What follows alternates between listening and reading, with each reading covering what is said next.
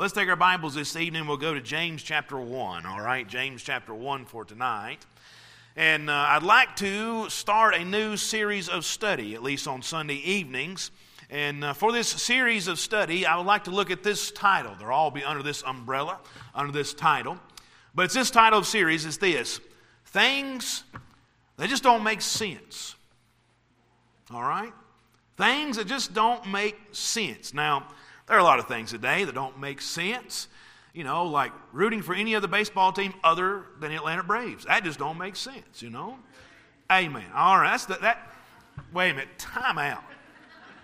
Goodness. I got more amen saying that than what I said all this morning. Something's wrong with y'all. Huh. Man, bunch of carnal goats out there. No, I'm just kidding. But some things just don't make sense, you know. Now, there's some phrases we say in conversations with individuals that they just don't really make sense. And as I was doing a little study on that, there's actually a word for that. And the phrase that has a title for that, and it's this: those phrases that really don't make sense are called nonsensical idioms. Anybody ever heard of that? A couple of you, the rest of you just learned something, all right? But they're called nonsensical idioms. Now, for example, nonsensical idioms are phrases like this. And you've probably said this. I know I have. But here's one of them. Needless to say. When you stop for a moment and think about that phrase don't make any sense. Because if it's needless to say, then why'd you say it? You know? That's a nonsensical idiom. Here's another one. Just beating around the bush. Now, I say this a lot, okay? That does not mean literally that I take a stick and walk around a shrub beating it, all right? That is not what that means. Beating around the bush, you know this. It means that if you're failing to get to the point of the conversation. Here's another one. That person just don't cut the mustard. Now, does that mean he literally takes mustard, squirts it out of a bottle, and cuts it with a knife? No, that's not what it means. That just means he's not good enough, okay? Here's another one. To get that stain out, you got to use a little bit of elbow grease. Now, if your elbow leaks grease, that's weird, okay? You need to go see a doctor, okay? But that's not what that means. That just simply means putting the extra work into something. Here's another one. We use this a lot. Many people use it. I've heard it a lot. I've even said it. I just got to get my ducks in a row. Does that mean you go get ducks and line them up straight in a row? No. That just simply means that you get your affairs in order. So some of these phrases we say, of course there's many others, and I'm sure you're thinking of some while I'm talking. But some of these phrases we say, when you think about them literally at least, it just don't make sense. Just don't make sense. And as I read my Bible, and I'm sure you, as you read your Bible, you can come across phrases and even principles that we find in the Word of God that, listen, they just, in a literal sense, just don't make sense. That just don't make a whole lot of sense. And some of those phrases and principles can be like these, all right? Matthew chapter 5 and verse 44. And the Bible says, Jesus speaking, "But I say unto you, love your enemies. Bless them that curse you. Do good to them that hate you. And pray for them which despitefully use you and persecute you." Now, I don't know about you, but loving your enemies, you know, those individuals who don't like you. Those individuals who hate you, who want to do you harm, and maybe would enjoy doing you harm. Those kind of enemies, right? Loving those type of enemies just doesn't make sense. But the principle is taught here of love and pray for your enemies. How about this one? In Romans chapter 12, verse 21, it says this: "Be not overcome of evil, but overcome evil with good." Now again, in our natural mind, again, this doesn't really make sense. Because with our natural mind, we want to fight fire with fire. We want to return evil with evil. Meaning, you're going to punch me, guess what? I'm going to punch you back, okay? I was reminded of a preacher who said to a man who really wanted to beat this preacher up. The preacher said, "Look, I'm going to give you 2 swings. The man looked at him and said, 2 swings? But I thought the Bible says when you get hit on one cheek, you turn the other. And the preacher said, "You're exactly right. But after that turning the cheek thing, the Lord gives no further instruction. You got 2 swings. I like that, I think. He's being very literal biblical, I guess. But anyway, returning evil, or not overcoming evil with evil, but overcoming evil with good, really, in our natural mind, just doesn't make sense. Here's another one. Mark chapter 10, verse 43 through 44. But whosoever will be great among you shall be your minister. Whosoever will be the chiefest shall be servant of all. Now, again, this doesn't make a lot of sense, especially in our world, in our society today. You see, our world would teach the one who rules and leads does not serve or minister. This is not what a boss does. He doesn't serve. He doesn't minister. That doesn't make a whole lot of sense. Yet the principle is the same of servant leadership. And of course, there'll be many others we can see and will see as we study this series together of things that don't make sense. And today, I would like to look at this one. It's found in James chapter number 1. We're going to read verses 1 through 5 in just a moment and see another phrase and principle that when you look at it, just on the onset at least, doesn't make sense. But hopefully after we look at it, hopefully after we study it, hopefully after we apply it, it'll make perfect sense. But it's found in James chapter 1. Look at it with me in verse 1 through 5. James, a servant of God and of the Lord Jesus Christ, to the 12 tribes which are scattered abroad, greeting. My brethren, count it all joy when you fall into divers temptations, knowing this, that the trying of your faith worketh patience. But let patience have her perfect work, that ye may be perfect and entire, wanting nothing. If any of you lack wisdom, let him ask of God, that giveth to all men liberally, and upbraideth not, and it shall be given him. Now, would you agree with me that trials, testings, troubles, storms, whatever other synonym you want to use for trials, they are not pleasant. They are not fun. They are very tough and can be very difficult and, listen, not joyous at all.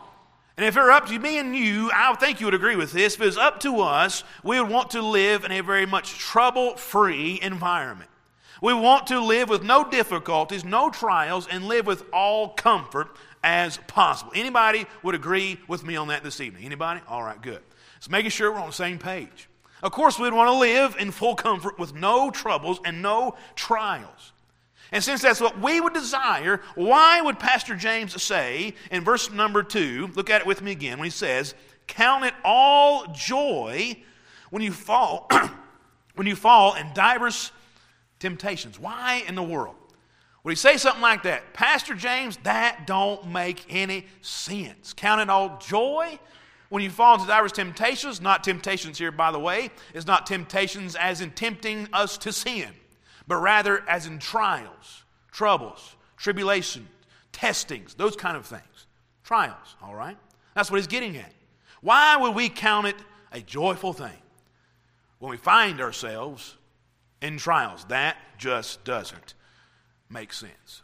Well, let's consider that this evening of our first of the series of That Don't Make Sense is count it all joy when you fall in diverse temptations. Let's pray together, all right?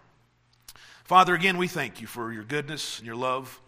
And I pray that you'd help us to truly make sense of this wonderful truth in Scripture. Of truly, as we find ourselves from time to time, seasons of life, different trials of life, as we find ourselves in those, to really count it or consider it, to change our perspective on the matter and count it all joy, because you have a great work ahead through those times of life. We love you. Thank you for loving us. In Jesus' name we pray. Amen. All right. So as we consider this phrase this evening and its context, number one, consider this, okay? Consider, number one, the audience to whom James, Pastor James here, is writing. Consider the audience, all right? Now, James makes it perfectly clear when he says this in verse number 2 of whom he's writing to. Look at it again, verse number 2. What's the first 2 words? I didn't hear you. Let's try again. All right, here we go. The first 2 words of verse number 2 is my brethren. That's right. My brethren, okay? It's interesting to me as you read and study the book of James. James himself uses the phrase my brethren or the word brethren He uses it 19 times in only 5 chapters, all right? So please know, when you read the book of James, he is primarily writing to believers. He is writing to save people, writing to people who know Jesus as their Savior, and primarily at this particular time in the first century context of James, he is writing primarily to saved believers who are Jewish. Again, that's why he says that. And verse number 1, he talks about the 12 tribes that are scattered abroad. He's talking about Israel, Jewish people, but Jewish believers, all right? Because at this time in the first century, the church would have been made up primarily of Jewish believers, thousands of them. Because be reminded, how many were saved at the day of Pentecost? 3,000. How many were saved later on, a couple chapters down the road at the temple? 5,000, besides men and women, all right? So all these individuals, thousands and thousands and thousands of believers in the church at this moment primarily were Jewish individuals. But understand something. He is writing to Christians. He is writing to believers. And that's important. Why? Because truly, it's the believers that can find joy in trials. Because understand something. Those that don't know Christ can't find any joy in the trials they face in life. Yes, God makes it to rain on the just and the unjust. We all, no matter if you're saved or not, we all find trials and tribulations in life. But it's the believers that can find joy through them. So number one, take note of this. Take note of the audience. James is writing. He's writing to believers. And then number two, I want you to take note of the atmosphere at this time, okay? Understand at this time in history, the church has grown rapidly. The church is growing very, very fast. And when the church grows and multiplies, I want you to know something. The devil hates it. When God is doing a great work, the devil hates it. When God's work is going forward, the devil hates it. When the gospel is going forward, the devil hates it. So the enemy at this moment was about to unleash a host of horrendous fiery darts at these young believers in this young church during the first century. So understand, at this very moment in history, the writing of the book of James, there was a cruel persecution taking place. And during the first century attack on believers, much of it would come from the hands of the Roman leaders, such as Nero and Domitian during the first century. And as we've studied different books of the New Testament, books of the Bible throughout the past year or so, couple of years, we have described, over time, we've described the cruel dealings the believers faced, especially at the hand of Nero. You remember, at the hand of Nero, believers would face being skinned alive. I can't imagine that. But they would be filleted alive. I can't imagine. But also, we know that the history tells us that Nero would impale believers upon a pole, put some kind of pitch on them, and light them on fire. Why? Just to keep Nero's parties, drunken parties, lit at night. He would light them on fire. Light them on fire. And then he would also do this. He would do this. He would take the believers into the Colosseum and release starving lions. He'd starve the lions for a couple weeks at a time. Release starving lions to attack and rip them to shreds in the Colosseum just for sport. Understand something, Nero was a cruel man. And this was leadership that these people are under. This was the president, if you will, that these individuals were under. They were dealing with a cruel man. But there are also other cruel Roman dictators and Roman rulers at the time. As I was looking into the persecutions of the first century, I found it interesting, some of the names and other ways that believers are believed to have suffered and died during this time. I read where it said among the numerous martyrs that suffered during the persecution was Simon Peter. It is said that he himself was crucified, and history seems to think that he was crucified upside down. Again, this would be believed that he was crucified under the ruler Domitian. It is said that Timothy in the Bible, which was the son of Paul, or the son in the faith of Paul, Timothy was the pastor at Ephesus during this time, the first century, and where he led the church until 97 A.D. But it was during this time frame pagans were about to celebrate a feast called Catagogan. And Timothy, meeting the procession coming down the road, severely reproved them for their ridiculous idolatry. which so exasperated the people that they fell upon him with their clubs and beat him in a dreadful manner that he died of the injuries just a couple of days later. It is said that during this first century, no Christian once brought before the tribunal of a Roman province would be exempted from punishment without first renouncing his religion. Meaning this: you're a believer, you're in trouble, you came before the court. The only way you're getting out, whether you're innocent or not, the only way you're getting by and getting out of this is if you renounce your faith in Christ. If you don't, you're dead, no matter if you're innocent or not. That's what would happen. Also, there was a variety of fabricated tales during this time that was composed in order to injure the believers. Such was this: that if famine, pestilence, or earthquakes afflicted any of the Roman provinces, guess who got the blame for all of that? Christians. They blamed the Christians for all the wrongdoings, whether it was supernatural or not. They got the blame for it all. History even says many of the believers were tortured for their faith. It is believed that Antipas would have been considered the pastor of the church at Pergamos in the first century. You can find that church there in the book of Revelation. But it was after he was captured, he was killed by using this, the brazen bull. Now, have you ever heard of that? Some of you have heard of that because we've studied that a little bit as we went through the churches, 7 churches of Revelation. We looked at this torture device, all right, as we looked at the church at Pergamos. But one commentator said this about the brazen bull. They would take the victim, place that individual inside this brazen bull. They would tie him in such a way that his head would go into the head of the bull. Then they would light a huge fire under the bull, of the belly of the bull. And as the fire heated the bronze, the person inside of the bull would slowly begin to roast to death. And as the victim began to moan and cry out in pain, his cries would echo throughout the pipes in the head of the bull. So it seemed to make the bull come to life. Even in the midst of the flames, it is said the elderly Bishop Antipas died praying for his church. Again, the year, history says, is AD 92. Many believe that Antipas would have been martyred as a human sacrifice inside this brazen bull. Look, this is the kind of things that were going on in believers in the first century in this area, around this time frame. Now, I say all of this to say all that to say this: the atmosphere of the audience that James is writing to would not have been a favorable atmosphere whatsoever. There was a horrendous persecution going on. And because of this persecution, that is why many of them had to run for their very lives. As James puts it this way, look again at verse number 1, James 1 and verse 1. James, a servant of God and of the Lord Jesus Christ, to the 12 tribes, which here it is, which are scattered abroad, greeting.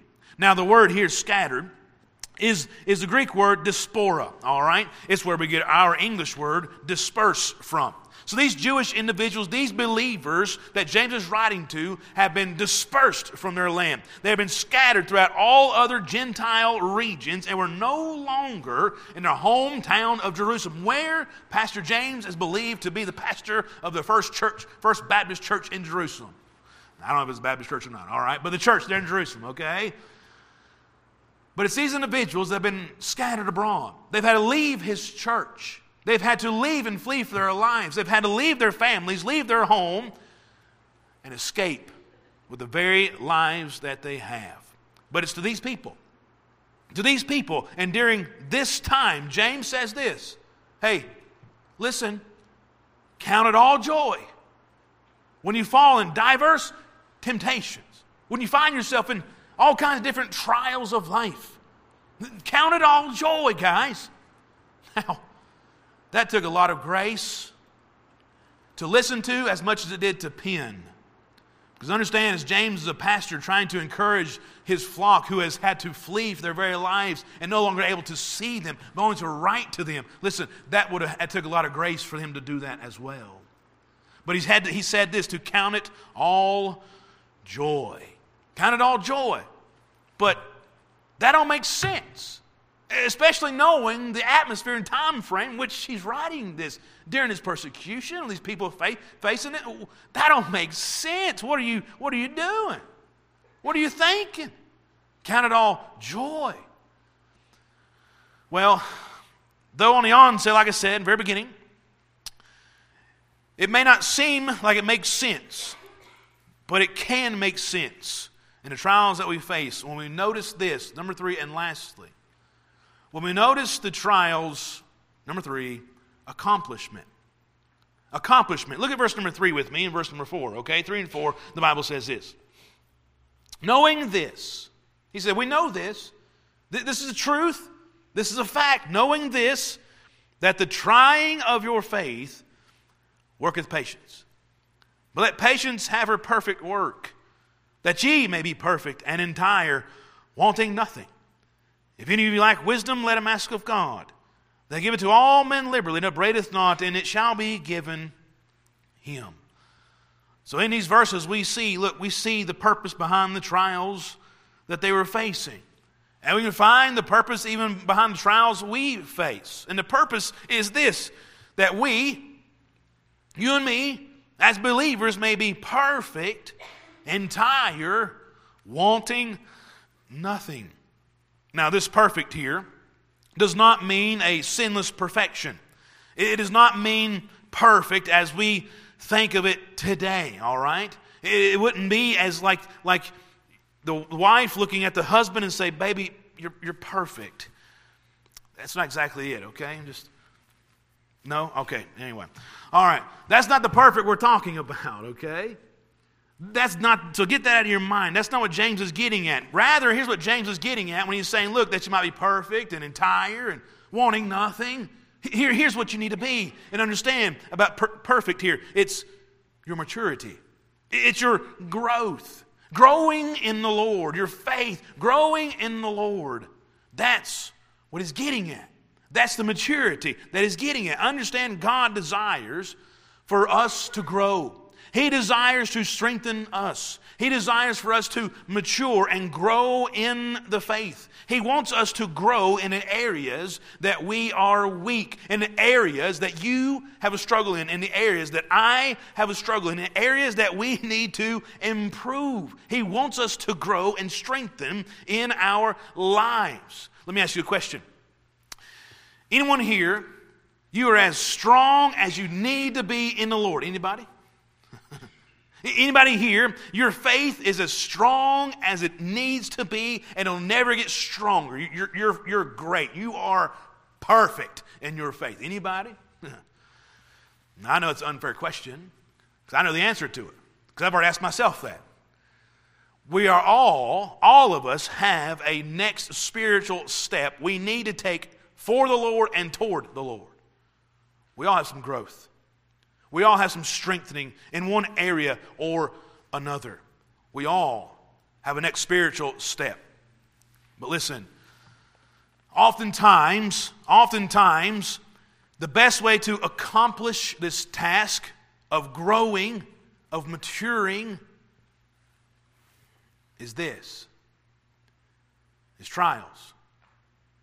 It's testings.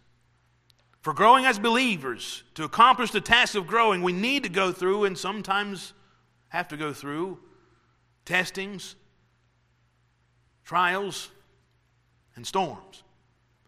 Because those times of life, they have a way of stretching us, of growing us, of maturing us, of giving us spiritual endurance. Listen, no one that I know of, at least, naturally loves the trials of life. But we need them from time to time. And many times when we look at the Word of God, look into the Word of God, we can find believers find themselves in different trials and storms of life. And as God allows them to go through them, they learn something about themselves and about their Savior. For instance, take for instance, Jonah. Now, many of us know about the story of Jonah. God commanded him to go to Nineveh. That's a good one. Nineveh, yeah, Nineveh, all right. Oh, my goodness. It's funny. Hey, look, like I always say, if you can't laugh at yourself, let me do it for you, all right? But anyway, Nineveh. I'll never live that one down. Good night, I can hear it already. Okay.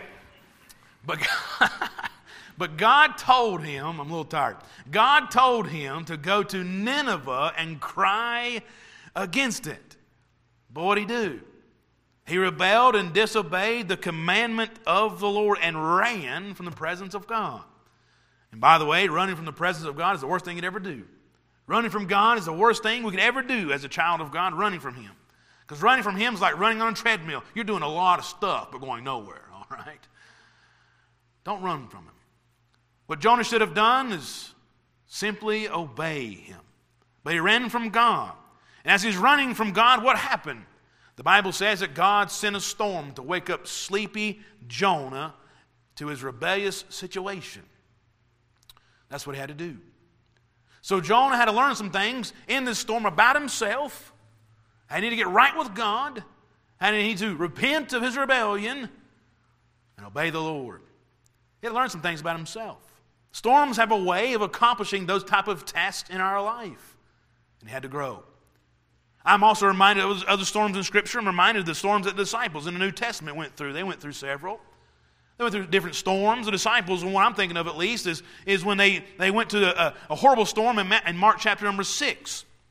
They faced a terrible storm after the feeding of the 5,000. And in that storm, the disciples learned a lot. They learned a lot about themselves, but they learned a lot about the Lord Jesus Christ. They learned, once again, there's nothing too hard for the Lord. They learned, once again, that Jesus has all power in heaven and in earth. That Jesus has power over creation as He calmed the storm. That He can give peace in the midst of a storm. That He can bring peace in the midst of troubled times. But the biggest thing they learned was this. That God was going to use these situations to increase and stretch their faith. Because who was it that got out of the boat and walked on water? Peter. There's only one other person that I know of in Scripture that walked on water other than Peter, and that was Jesus. But Peter said, if it be you, let me come out and walk on the water. And Jesus said, come. And he did. His faith was growing, was beginning to grow even greater in the Lord. But what did he have to do? They had to go through the storm. They had to go through a trial. They had to go through it. And when they did, here's what the Bible says about him in Mark chapter 6, verse 51. And he went up unto them into the ship, and the wind ceased. They were sore amazed in themselves beyond measure, and wondered. Their faith was beginning to grow in the Lord Jesus Christ. For these guys in this moment, to get to this amazing, wonderful moment, they had to go through a storm, and the Lord is going to use it to grow them. And when I think of that, I think also of Job. Job said one day, and about the middle of his testing, middle of his trial, he said these words in Job 23:10. But he knoweth the way that I take. When he hath tried me, meaning when he hath tested me, when he hath trialed me, I shall come forth as gold. Understand, Job had the right focus at this moment with his trial. With his trial, had the right focus, even in the midst of this. He knew, listen, Job knew he didn't do anything wrong. His buddies, so-called friends, thought he did some kind of sin that he had committed to bring about all of this heartache and terrible things in his life. But Job knew he did nothing wrong. But in order for him to get to this place, he had to do this. He had to allow the Lord to make him better. He had to allow the Lord to grow him. He had to allow the Lord to make him like gold. Again, no one naturally loves and enjoys the trials of life. They are not pleasant. They're not pleasant to endure. They're not very charming at all. They don't feel good whatsoever. But know this, please know this. Trials are for our good. And after enduring them, those storms, those trials will shape us into what God wants us to be.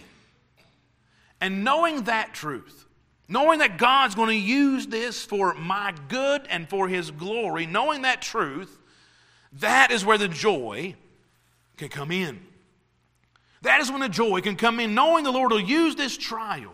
He's going to use it for help me to grow. He's going to use this for His glory. He's going to use this for my good.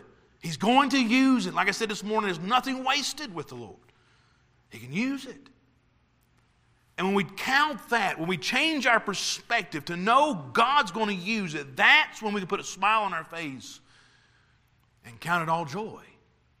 When you change your perspective when it comes to the trials of life, and count it all joy. You know, two of America's most famous landmarks are the Grand Canyon in Arizona and the Badlands in South Dakota. It is said that every year, millions of people will come to witness the breathtaking views of these beautiful places. Has anybody ever been to the Grand Canyon or the Badlands? Man, I would love to go one day. I would love to see it. I hear it's just absolutely breathtaking. I would love to go. But do you know how they got their beauty?